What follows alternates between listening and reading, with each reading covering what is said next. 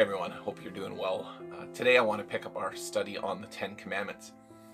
Now, if you've been following with us for a while, you might know that our study of the Ten Commandments that is called the Good Neighborhood.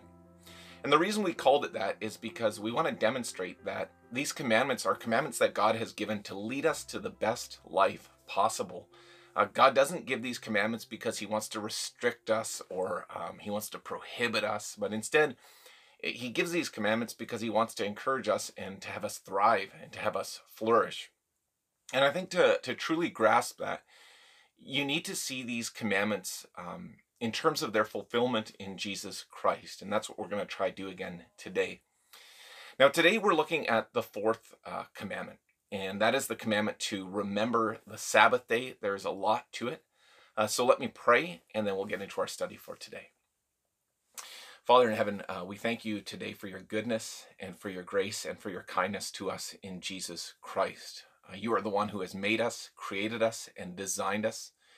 And it is your desire to see us thrive and to see us flourish. And so we thank you for giving us direction and instruction on what that looks like.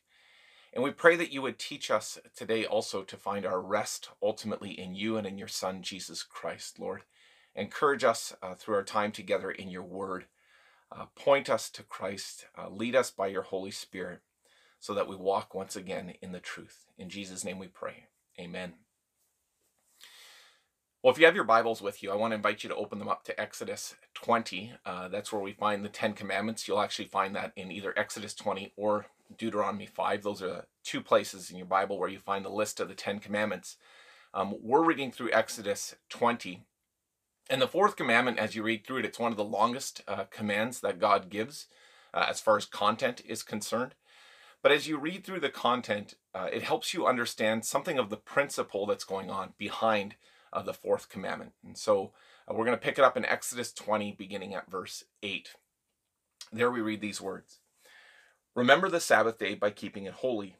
6 days you shall labor and do all your work, but the seventh day is a Sabbath to the Lord your God. On it you shall not do any work, neither you or your son or your daughter, nor your male or female servant, nor your animals, nor any foreigner residing in your town. For in 6 days the Lord made the heavens and the earth, the sea and all that is in them. But he rested on the seventh day. Therefore the Lord blessed the Sabbath day and made it holy. So here, in the fourth commandment, you have God giving the Israelites what's called the Sabbath day. And God declares that day to be holy. And I think that's an important term because God is essentially saying that this is a day that is set apart, that is to be devoted to him. And if you're familiar perhaps with a little bit of Hebrew, you might know that the English word for Sabbath draws back to the Hebrew word for Shabbat, which has to do with rest. And so putting that together, essentially in the fourth commandment, what God is telling the Israelites is that one day a week, he wants them to set apart this day as a day to rest, both physically and spiritually. And what's interesting is that if you read through the commandment itself, you see that God grounds this command in the pattern that you find in creation. If you read through Genesis 1, you discover that in 6 days, God creates the heavens and the earth, the land, the animals, people, Adam and Eve. But then as you get into Genesis 2, we're told that on that day, God rested. God took that day really to enjoy and to appreciate the good things that he had made. And when God gives this command to the Israelites, he's calling them to do the same. On this day, God is saying, really, take one day to rest physically and spiritually. Take one day to enjoy and to appreciate the good things that I've given you. To appreciate, for example, the freedom that they've been given from slavery in Egypt. To enjoy the new land, to enjoy the new life, to enjoy their identity as the people of God. This one day they were able to really just step back from their fields, from their work, their animals, from the daily routines that they were involved in, and they were just able to enjoy the goodness and the grace of God and to really worship him for everything that they had. And I think to understand the Sabbath, you need to understand that principle.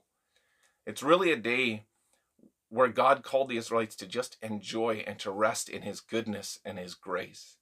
And that's why already for the Israelites, the Sabbath was in some ways a taste, it was a glimpse of eternity.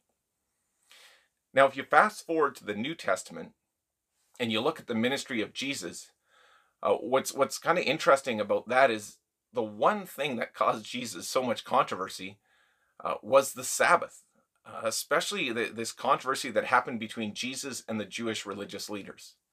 The Jewish religious leaders, they were constantly after Jesus because his disciples, for example, they were picking grain one day on the Sabbath. Jesus healed people on the Sabbath. They were doing these things that the Jewish religious leaders said you should not do. And Jesus kind of pushed back on that. And Jesus was reminding the leaders that they'd lost sight really of the principle of the Sabbath. Instead of the Sabbath being this day of joy, this day where they got to enjoy the goodness and the grace of God, the Jewish religious leaders had begun to kind of impose all of these man-made rules and restrictions on the people so that the day ended up being a burden. And so Jesus had to remind them. In Mark 2, verse 27, Jesus said to the Jewish religious leaders, "The Sabbath was made for man, not man for the Sabbath." Jesus was saying to them, you've gotten it backwards, and you've lost track of the fact that this day is actually intended to be a gift. And I wonder if sometimes we don't do the same. You know, as Christians, I think we have to admit it's easy to fall into this trap where your Sundays they just become a routine. And that routine can become a habit. Sometimes that habit forms into a tradition, and that tradition sometimes can kind of become a law. And instead of the day being a day of joy where we just get to celebrate the goodness and the grace of God, the freedom that we're given in Jesus, it can become this day where there are these things that we kind of, maybe say we have to do. It's remarkable sometimes how so much of the Christian debate around the Sabbath revolves around what we can or can't do, that sometimes it seems like we've lost sight of the principle. And that's why we have to understand this commandment in terms of Jesus Christ. Because the Sabbath is intended to point us to Jesus Christ. It is through Jesus that you're truly able to experience the goodness and the grace of God. And it is through Jesus Christ that you are truly able to experience rest.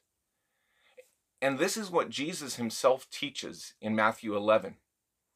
In Matthew 11, verses 28 and 29, these are the closing verses of Matthew 11. Jesus says, "Come to me, all you who are weary and burdened, and I will give you rest. Take my yoke upon you and learn from me, for I am gentle and humble in heart, and you will find rest for your souls." So those are the last verses of Matthew 11. And immediately following that, in Matthew 12, we get into this passage where Jesus declares himself to be Lord even over the Sabbath.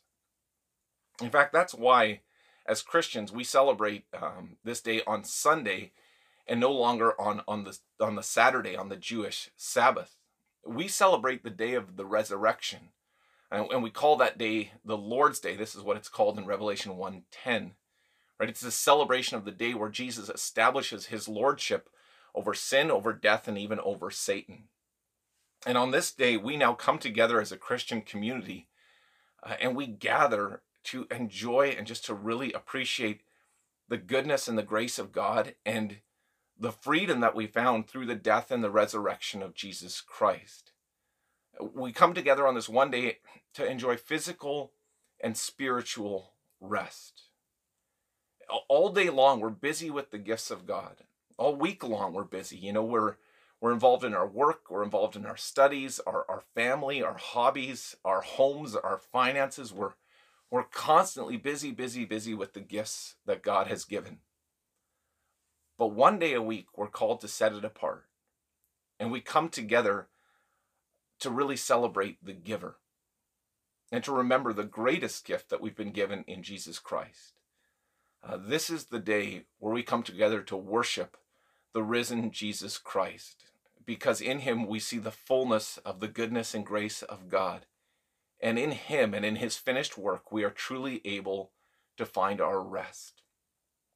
And this is why there is still this invitation constantly to experience the Sabbath. You find that, for example, in Hebrews chapter 4. In Hebrews 4, verse 9 and 10, the author says, "There remains then a Sabbath rest for the people of God. For anyone who enters God's rest also rests from their work, just as God did from his." And so this week, as you look forward to Sunday, as you think about, the coming Lord's Day, I think this is an invitation for us to do a bit of a heart check and to ask ourselves, do we still see it as a gift? This is the day, and I pray it is for you, a day where you can just find physical and spiritual rest, where you can take a step back from the daily grind, all of your constant responsibilities, and just enjoy who you are in Jesus Christ, that you can enjoy the goodness and the grace of God, and that you can rest in the finished work of Jesus. Let me leave you with a couple of questions for this week. Here's the first one.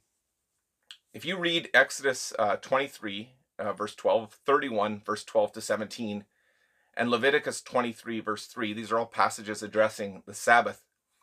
Consider what these passages teach us about the Sabbath. Why was God so serious about the Sabbath? And then as Christians today, does the Sabbath still apply? Evaluate that in the context of passages like Matthew 5, 17 to 20. This is Jesus, the Sermon on the Mount. And also passages like Colossians 2, verse 16 and 17. And then secondly, as Christians, what might it look like for us to set apart the Lord's Day?